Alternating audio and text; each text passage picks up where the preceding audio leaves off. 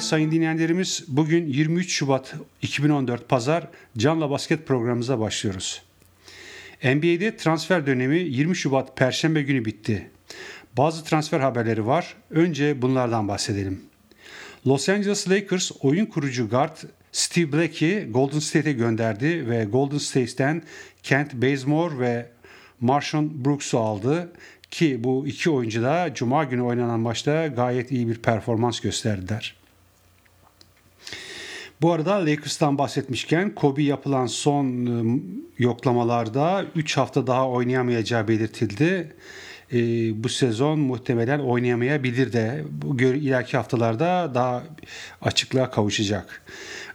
Sakatlıktan bahsetmişken bu arada LeBron James de Oklahoma maçında bir mücadelede burnuna aldığı bir darbe sonunda burnu kırıldı ve muhtemelen bugün Chicago maçında oynayamayacak. Gene transfer haberleriyle ilgili Miami Roger Mason Jr.'ı Sacramento'ya transfer etti. Clippers Antoine Jamison'ı Atlanta'ya gönderdi. Brooklyn Nets Sacramento'dan Marcus Thornton'u alıp onun yerine Jason Terry ve Reggie Evans'ı Sacramento'ya gönderdi. Charlotte Bobcats Milwaukee Bucks'tan Gary Neal ve Luke Ridnor'u aldı. Ramon Session ve Jeff Adrian da Milwaukee'ye gitti. Cleveland Cavaliers Philadelphia 76ers'tan center yani pivot Spencer Hayes'i aldı. Earl Clark ve Henry Sims'i Philadelphia'ya verdi. Denver Nuggets Houston'dan oyun kurucu guard ki ara sıra yedekten geliyordu. Aaron Brooks'u alıp Jordan Hamilton'ı Houston'a verdi. Washington Wizards Denver'dan Andre Miller'ı aldı. O da oyun kurucu pozisyonda 37 yaşında ki sezon başında biraz oynadıktan sonra koç onu oynatmadı ve o da bu konudan rahatsızdı ve o da takımdan ayrıldı. Buna karşılık Çekoslovak oyuncu Washington Jean Wesley de Denver'a geldi. Indiana Pacers Philadelphia 76ers'dan Evan Turner ve Leroy Allen'ı alıp Danny Green'i verdi ki Danny Green 2008 yılında iyi draftlarda iyi bir durumda draft edilmişti. Fakat sakatlıklardan sonra bir türlü eski performansını veremedi. Philadelphia ayrıca Los Angeles Clippers'tan Byron Mullins'ı aldı. San Antonio Toronto'dan Austin Day'i aldı ve bunun yerine Nano De Colo'yu Toronto'ya verdi. Bunlar başlıca transfer haberlerimiz. Tabii bu arada bu transferlerde gelecek yılın ve bu yılın seçmelerinde bazı haklar verildi ve alındı takımlar arasında. Bu teferruata fazla girmek istemiyorum. Şimdi gelelim NBA'deki konferanslardaki son durumlara neler oluyor bir kısaca göz atıyoruz. Doğu grubunda Indiana 14 galibiyet 13 yenilgiyle 41 galibiyet 13 yenilgiyle halen lider. Atlanta'yı yenip buna karşılık Minnesota'ya karşı kaybettiler. Bu aralar biraz istikrarsız bir görüntü veriyor Indiana. İkinci sırada Miami 39 galibiyet 14 yenilgiyle. Onlar da geçen haftadan bu yana Minnesota ve Oklahoma'yı yendiler. Üçüncü Toronto 30 galibiyet 25 yenilgiyle Washington ve Cleveland'ı yenip Chicago'ya karşı 2 sayıda 94-92 kaybettiler.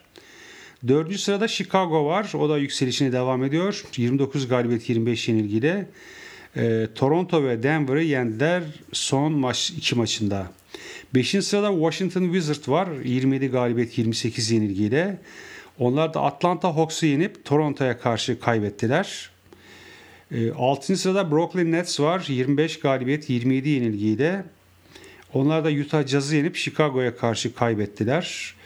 7. Charlotte Bobcats 27 galibiyet 30 yenilgiyle Pistons'ı 2 kez yenip New Orleans ardından da New Orleans'ı yendiler ve mevcut yerlerini korudular. 8. sırada Atlanta Hawks var. Onlar düşüşlerine devam ediyor. 26 galibiyet 29 yenilgiyle. Indiana, Washington ve Pistons'a karşı yenilerek ard arda 8. yenilgisini aldı. Daha önceki programlarda da belirtmiştim.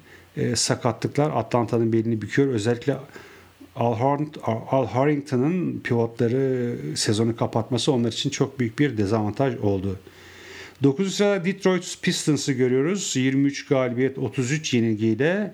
Onlar da Bobcats'i iki kez yenilip Atlanta'yı yendiler. Hala playoff şanslarını zorlama çalışıyorlar. Ondan sonra 10. sırada yükseliş gösteren Cleveland'ı gösteriyoruz. Onlar da 22 galibiyet 34 yenilgiyle Philadelphia 76ers ve Orlando'yu yenip Toronto'ya karşı kaybettiler. Cleveland'dan sonraki gelen takımların artık bence playoff'la ilgili pek bir beklentileri yok. Cleveland ile Detroit Pistons girmeye çalışacaklar, zorlayacaklar. İşte Atlanta ve bu iki takım arasında bir mücadele normal sezon bitinceye kadar devam edecek gibi gözüküyor. 11. sırada New York'u görüyoruz. Başka bir hayal kırıklığı takımı 21 galibiyet 35 yenilgiyle. Onlardan Memphis Grizzlies ve Orlando'ya yenilip New Orleans'ı yendiler.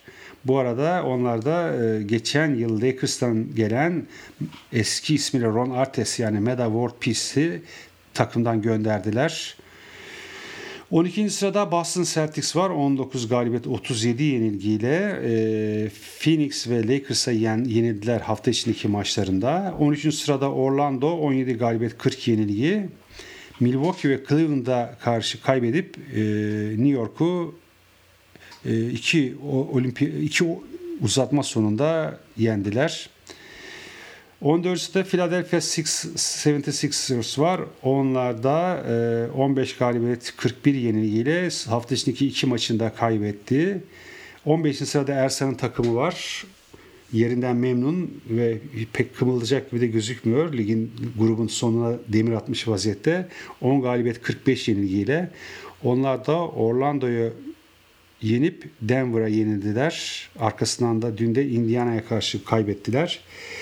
Ersan bu Orlando maçında 19 dakika süre aldı. 9 sayı 8 rebound 2 asist ile oynadı. Denver maçında 35 dakika süre almış. 14 sayı 11 rebound ve 1 top çalmayla oynamış.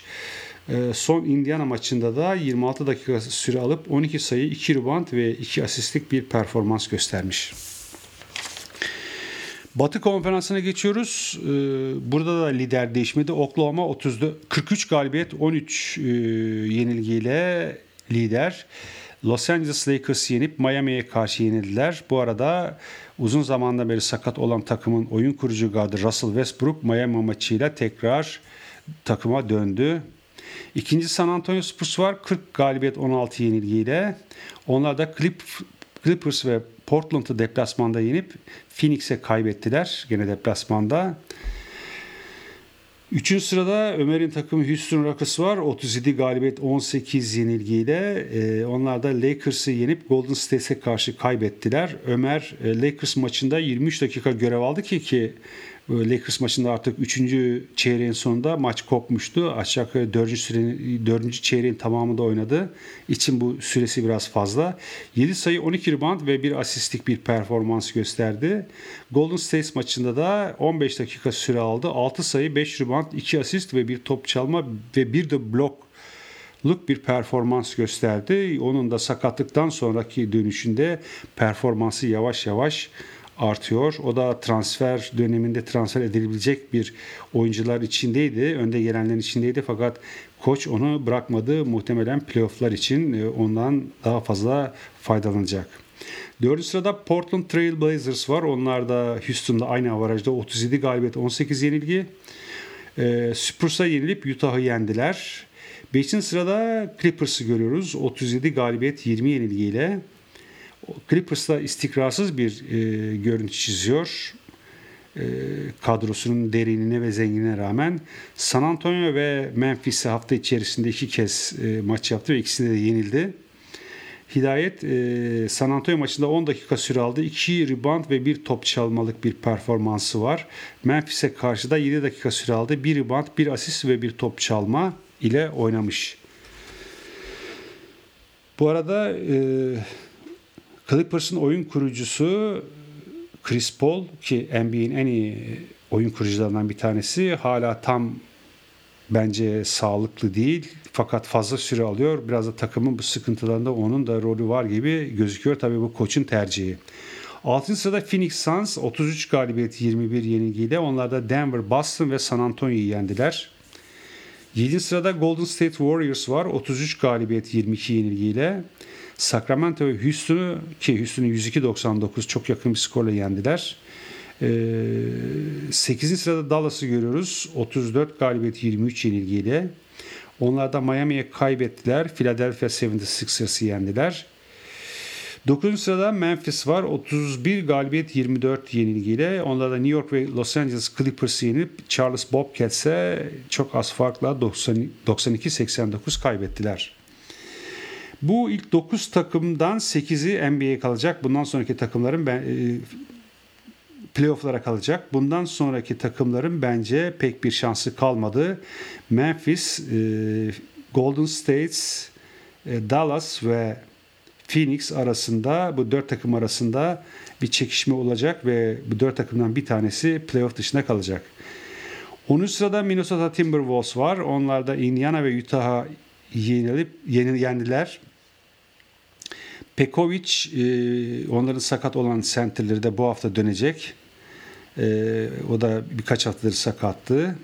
11. sırada Denver var, 25 galibiyet 29 yenilgiyle. Onlar Denver'dan Milwaukee'yi yenip Phoenix ve Chicago'ya kaybettiler. 12. sırada New Orleans'ı görüyoruz. 23 galibiyet 32 yenilgiyle. New York ve Bobcats'e kaybettiler. 13. Enes'in takımı Utah 19 galibiyet 35 yenilgiyle. Brooklyn, Portland ve Minnesota'ya karşı 3 maçı da kaybettiler.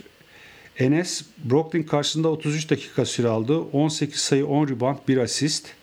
Portland'a karşı 36 dakika süre aldı. 25 sayı, 10 rebound, 4 asist, 1 top çalma ve 3 blokla çok güzel bir performans gösterdi. Son Minnesota maçında da 35 dakika süre aldı. Yine 25 sayı, 7 rebound, 1 asist ve 1 top çalmayla oynadı.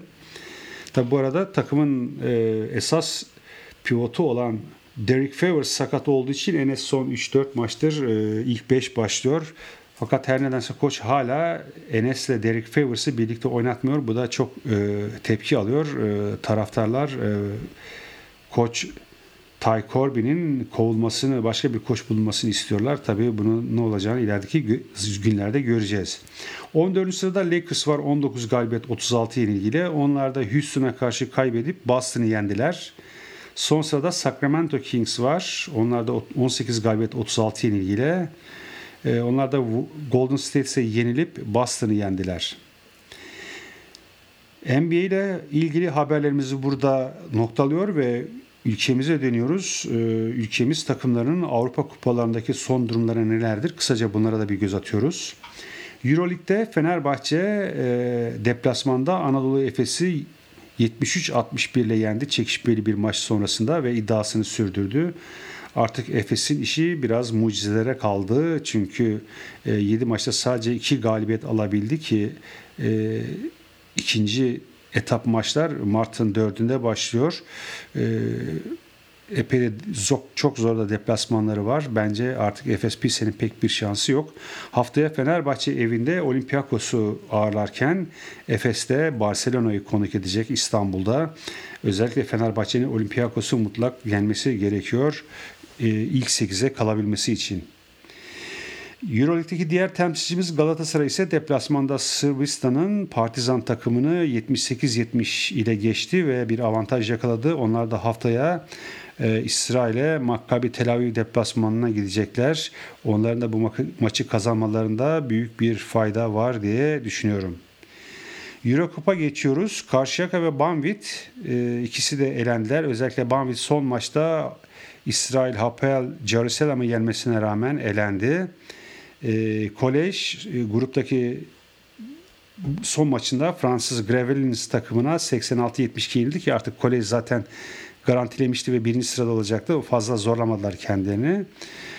Üst turda 4 Mart'ta Rusya'nın Kimik takımıyla karşılaşacak deplasmanda. Beşiktaş gruptaki son maçında İspanyol Zaragosa'yı deplasmanda 79-77 yenerek bıçak sırtından döndü kelimenin tabiriyle ve bir üst tura kalmaya başardı. Onlar da 4 Mart'ta Rus Novograd'ı İstanbul'da konuk edecekler. Euro Challenge'deki temsilcimiz Gaziantep Royal Haly ise grubundaki son maçında Fransız gruptaki son maçını kazandı ve grubunu birinci olarak bitirdi. 25 Şubat'ta Fransız Dijon'u konuk edecek ve şu an 5-0'la lider ve son maçından sonra artık ikinci basamakta kimle karşılaşacak bu maçlardan sonra belli olacak. Evet değerli dinleyenlerimiz, bugünkü programımız da burada sona eriyor. Gelecek hafta birlikte olmak üzere hepinize iyi günler diliyorum.